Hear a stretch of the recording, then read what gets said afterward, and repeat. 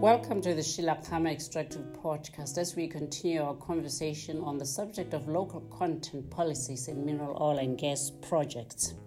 Today my guest is Peter Leon. Peter is an accomplished lawyer in Johannesburg, South Africa. Peter is also a partner and the Africa Core Chair at the global law firm Herbert Smith Freehills. During the last decade, Peter has been recognized among the international who is who of mining lawyers, Best Lawyer, Legal 500, Chamber and Partners, among others. Peter's areas of expertise include crisis management, resource nationalism, mineral and petroleum regulation in developing countries, including international best practice, among others. Peter, it's a pleasure to have you. I look forward to our conversation. Thank you very much, Sheila, and delighted to be with you, and thank you for the opportunity. That's lovely. So let's cut to the chase. My first question to you is this. Some researchers argue that in the strictest sense of the word, countries that have bilateral treaties may risk offending these pre-arrangements in case of prescriptive requirements embedded in local content. Could you please shed some light onto this, especially how this comes to be? Well, this is a major issue now for developing countries. As you may know, Sheila, South Africa actually terminated its bilateral investment treaties with all the European Union members plus the UK and Switzerland because the government thought, this is now nearly 10 years ago, 2009, 2010, 2011, that would hamper the government's policy of black economic empowerment.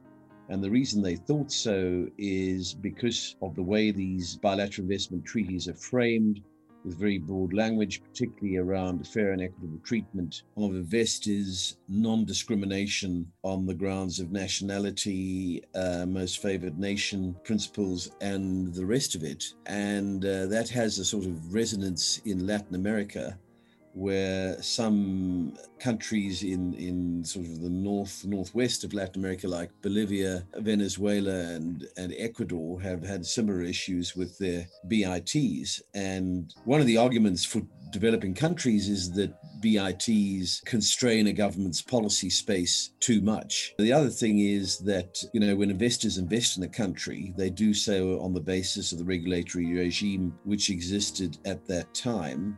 And when the government changes the rules of the game, that can trigger a claim under fair and equitable treatment. Not expropriation, but fair and equitable treatment and non-discrimination. So those are the real issues. And so we've seen a development in this region, in SADC, in the Southern African Development Community, where the SADC Protocol on Finance and Investment, which was very much driven during Thabo Mbeki's presidency and his huge influence in the region, was really followed bilateral investment treaty principles, but under the Zuma administration, the South African government engineered an amendment to the Protocol on Finance and Investment, which is, in my view, rendered it largely toothless because fair and equitable treatment has disappeared. There's a requirement to exhaust local remedies, which is very detailed. And I don't think the SADC Protocol on Finance Investment is actually of very much use or substance. What the government here did is, because they were pushing a Promotion of Investment Act or bill at that time through Parliament, they realized that the bill was out of kilter with the protocol. Normally, as you will appreciate and know very well, Sheila,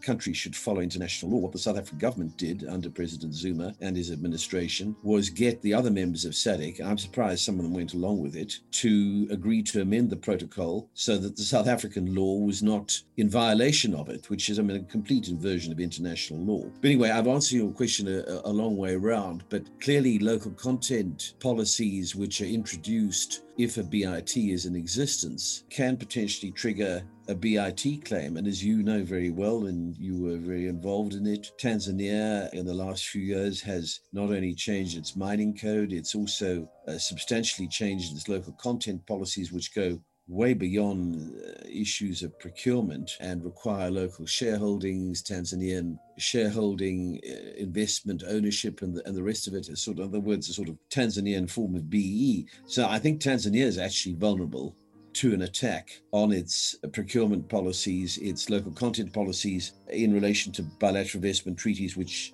are already in existence. And as you know, Tanzania has had a number of BIT claims against it, most of which it's lost. So the existence of a bilateral investment treaty and a new local content policy can often be in conflict. And governments need to be very careful. I don't think they are, frankly, about making sure that whatever they do in terms of domestic law complies with the international law obligations. And I think a number of African countries have been quite careless about this. I know I'm jumping ahead, but as you well know, Sheila, I mean, a lot of this is driven by the African Mining Vision, which again is about 10 years old, which really, talked about all these linkages that the mining industry had to bring about, not just downstream, but upstream and side stream and the rest of it. And I think a lot of this drive around local content's not just driven by resource nationalism, which I think is a factor, but it's driven by what's in the African Mining Vision.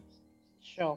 So listening to you, I detect several sources of tension, and I wanted us to use your response to revisit these. So in the first instance, we live in a global world in which there are certain global dispensations that sovereign states sign on to, and BITs are a case in point. On the other hand, we have sovereign states that argue self-determination, which is to say the freedom to exercise sovereign rights. When I listen to you, my sense is that this is really where the challenges, and I wanted to get a sense from you of how can we strike this balance where developing countries don't feel that their sovereign rights in terms of the right to legislate are secondary to international dispensation? No, look, it's a very, very good question. So there's been a lot of, there's in the international law world, there's now a much greater recognition of giving developing countries more policy space to regulate, because I think the way these bilateral investment treaties were originally drafted, we're talking, more than 20 years ago, severely constrained the policy space of developing countries. And I think the COVID pandemic's also brought this to the fore. So there's now a lot of work, for example, in UNCITRAL, Working Group 3 on reform of international investment law. Even they're very interesting. The European Commission is also very alive to this issue because, there was the Achmer case in the European Union where basically the European Court of Justice said that intra-European EU bilateral investment treaties were prohibited. But leave that as aside. I think the European Commission have picked up another issue with these bilateral investment treaties, and that is that what you have is ad hoc tribunals of normally 3 arbitrators, one appointed by each party, and the parties agreeing on the chairman, or then the arbitral institution appointing the chairman if the parties can't agree. But often, the people who appear as counsel in these cases also land up as arbitrators. So there's a potential conflict of interest. So the European Commission have now proposed and are busy implementing in due course an investment court, a standing investment court with an appeal mechanism, an appellate court to deal with bilateral investment treaty claims because of the concerns that many NGOs and others have about the relationship between counsel in these cases and the arbitrators, and the fact that there's too much of an open door between them. But I think, coming back to the real issue you're asking me about in terms of policy space, the some of the more modern bilateral investment treaties, some involving African countries themselves, are according much greater policy space to developing countries to allow them to regulate properly in the public interest. So that is happening. And I think, and now I'm coming back to South Africa, I think that's the mistake the South African government did, because what it did is it threw the baby out with the bathwater. It terminated all its BITs with the European Union. But of course, what they forgot is that most of these BITs have a long tail. They continue for 20 years, up to 20 years after termination. So somebody could still bring a claim for an investment which was made before the BIT was terminated. What the South African government should have done, didn't do, it actually said they would do this, but they never did it, was ask the members of the European Union to revisit the BITs and amend them to give the government the policy space to promote black economic empowerment, which is an issue under our constitution, and given South Africa's apartheid past, which is perfectly legitimate. They didn't do that. So South Africa is maybe an exception. But I think what you're beginning to see, Sheila, in more modern bilateral investment treaties is a much greater respect for a country's policy space. Because the other issue one can't ignore is international trade law. Because if governments start discriminating, African governments we're talking now about, but any developing country government starts discriminating against foreign providers of goods and services, they could be potentially breaching the General Agreement on Trade and Services, which is part of the World Trade Organization agreements, which came into force back in 1995. So that's another issue, international trade law, which is obviously distinct from international investment law. So, I'm a great believer, and I've said this to the government here, you should respect a country's policy space. You should also respect international law. The two are not mutually inconsistent. And it's going to be very interesting, Sheila, what happens with the African Continental Free Trade Agreement, because as you know, that is due to finally come into force next January, all being well. It's not certain, but looks like it. That's going to have an investment protocol. And the question then is, what's going to go into the investment protocol? Is the African Union going to respect international law and allow investment claims for breach of promises, or is it going to make life as difficult as possible for investors and go the route of the amendment to the SADC Protocol on finance investment? We don't know the answer to that because the investment protocol hasn't been agreed, but it is an issue obviously for the Secretariat of the Free Trade Agreement now residing in Accra.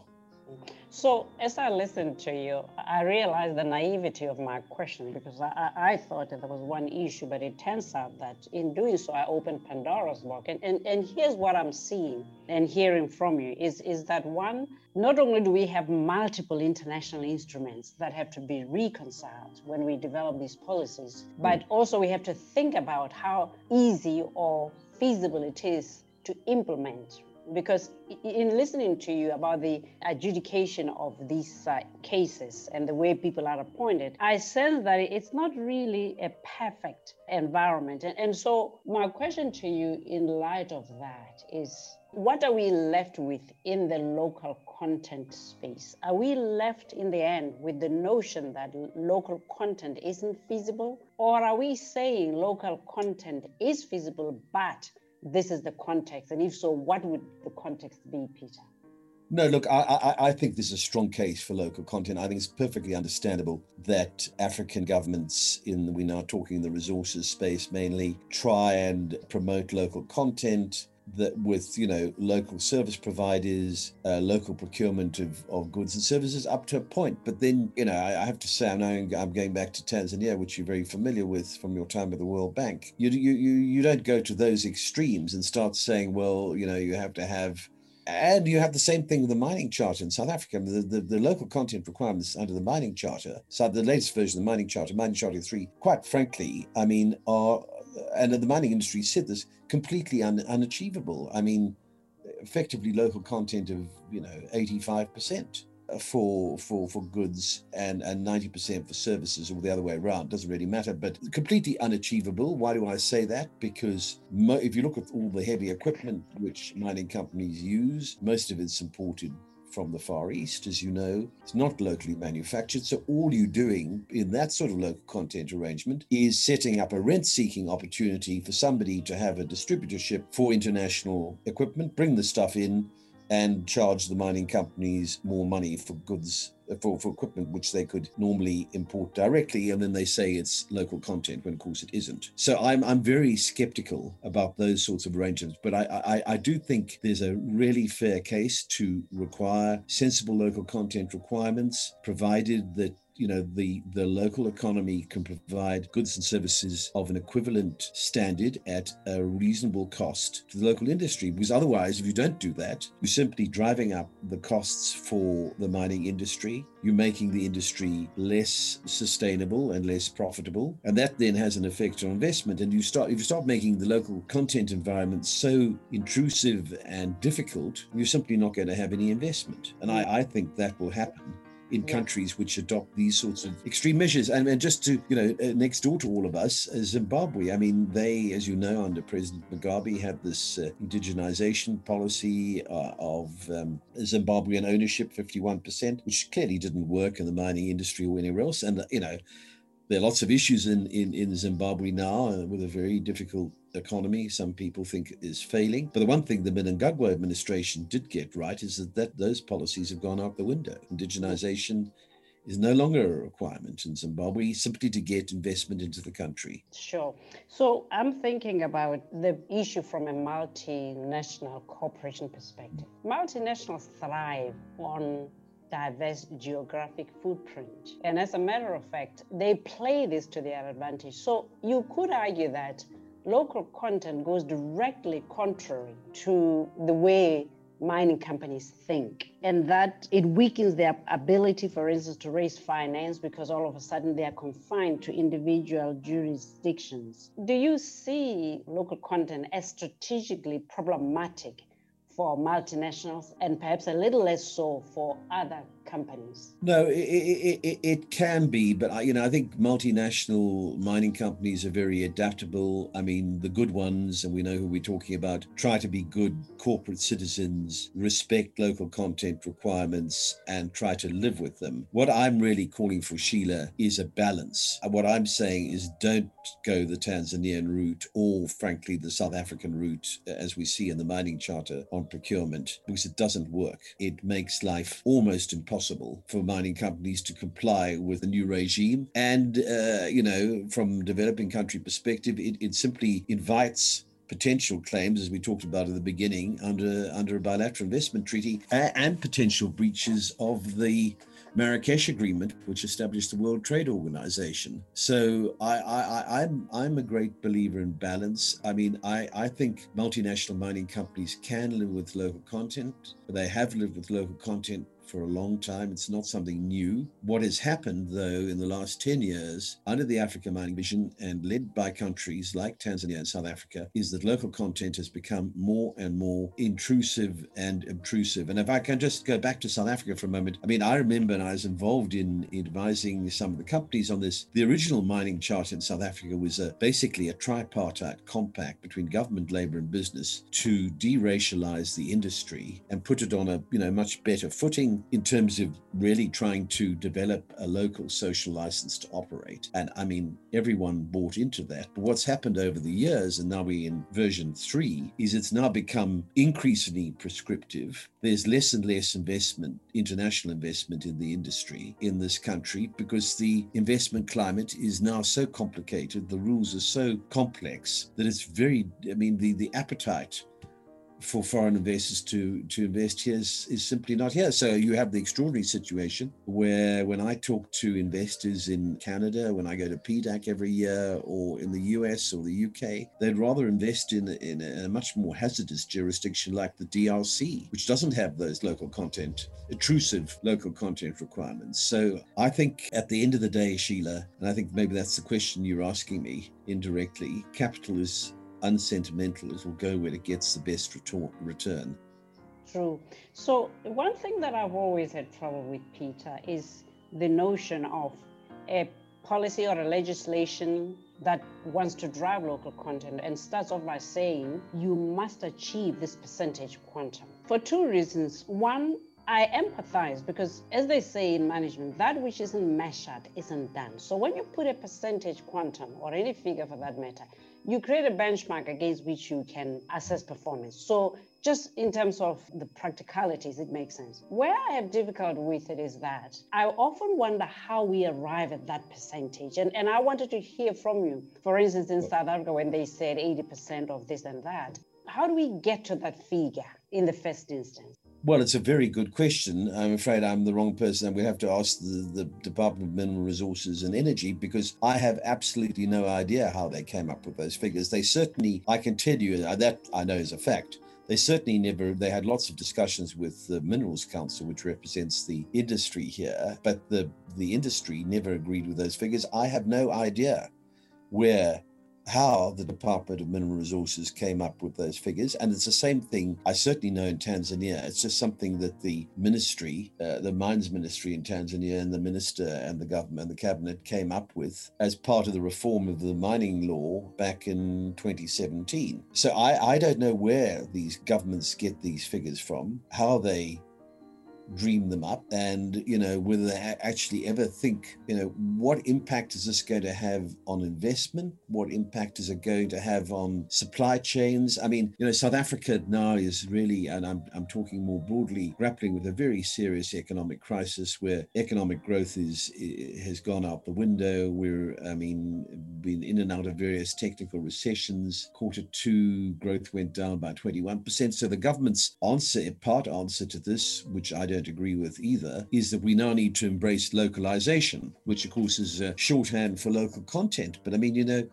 lots of economists have done work on this, Sheila, and that localization is sort of beggar your neighbor. I mean, what about the supply chains? What impact does that have on inflation? Can the local economy manufacture all these things at a reasonable cost? Or are you putting further costs on the productive economy, which it simply cannot afford? And obviously, South Africa can manufacture some things because this country is much more industrialized than many other African countries, but other things it needs to import. So is the government now saying, well, you can't import these things, and we're going to impose swingeing tariffs on imports. Of course, if they go down that route, they're going to have a problem with the World Trade Organization. They're also going to have a problem with the European Union, because there's a free trade agreement called the Economic Partnership Agreement between South Africa and the EU. Sure. So here's my last question to you, because often when we speak as policy advisors or counselors of our clients, we often look inward. When I think of this local content issue and all its challenges and I guess opportunities, the one thing that strikes me is that there's something not quite right with the assumption that all of the 53 member states can look inward and say any and everything must be made in my country. I see a contradiction also with the notion of NAPAT and free trade. I'm not sure how the countries reconcile this. And listening to you narrate the story of your country, South Africa, I'm reminded that if one travels to Ghana, if one travels to Tanzania, if one travels to Zambia, DRC, etc., the aircraft is full of miners from South Africa, and many of them are selling equipment made in South Africa in these countries. Yeah, correct. What is South Africa's view on that? I mean, how does a country ring-fence itself against others coming in, all the while growing its own manufacturing base that needs to access other markets? Where is the balance in this? It's an extremely good question, to which I'd like, to which there's no obvious answer. But what I would say to you, of course, you take a country like Zambia, for example, which is landlocked, close to both of us right now.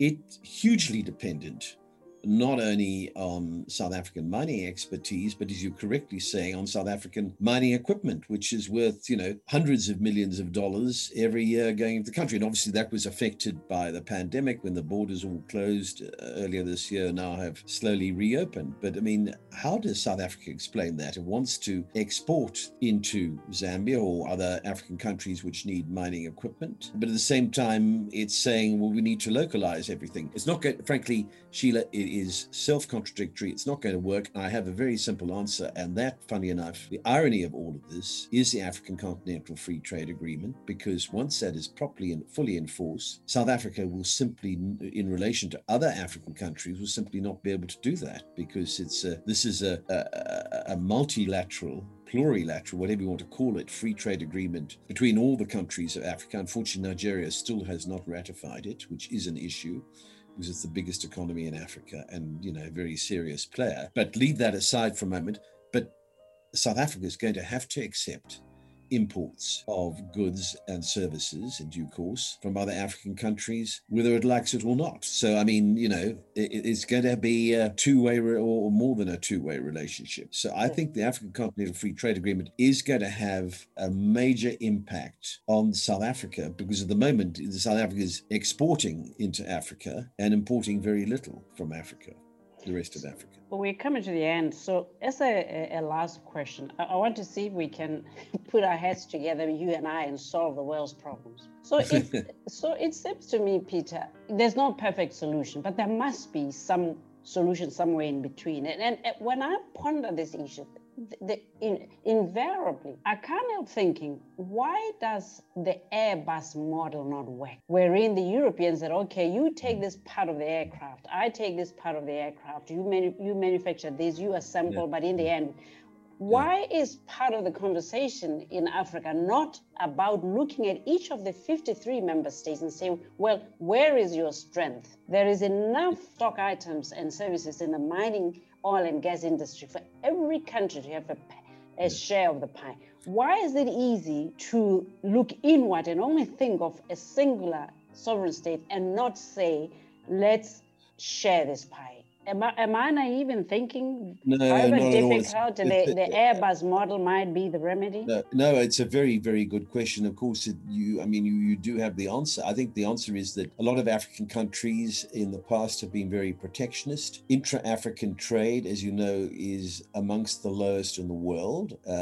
So compared with, I'm not just saying the EU, but Latin America, where you have the Mercosur agreement between literally half of Latin America. Then you have an agreement up in the Andes, a free trade agreement. But African countries have been very protectionist. They haven't been open to this sort of thing. But I do think the African Continental Free Trade Agreement is a game changer, because sort of things you're talking about, where, as you say, the wings are manufactured for Airbus. I think the wings are manufactured in Toulouse, and the engines in the UK, or hopefully will still be, and other parts, the tails somewhere else. And so, exactly. That's exactly the Airbus model, and that's precisely what we in Africa should be looking for. But unfortunately, that has not been the case in the past. I think intra-African trade is only like 11%. It's certainly the lowest figure in the world on a continent, because each country's done their own thing. So I'm hoping that the free trade agreement next year will be a game changer, and that sort of inward protectionist thinking, which frankly is sort of Professor Robinson, a very famous economist, talked about beggar my neighbor, which is, I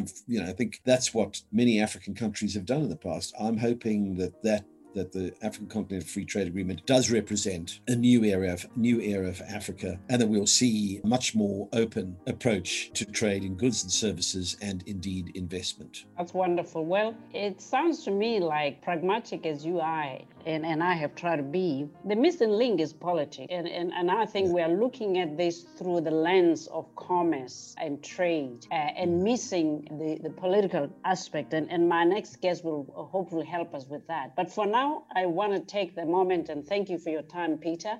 I'm going to be looking out for this Africa Free Trade Agreement discussions. And once our masters have signed on the dotted line, I hope to invite you back to see what we learn and how this might help us going forward. Thank you very much for your time, and I'll stay in touch. You're very welcome. It's great to speak to you. Much enjoyed it. Thanks, Sheila.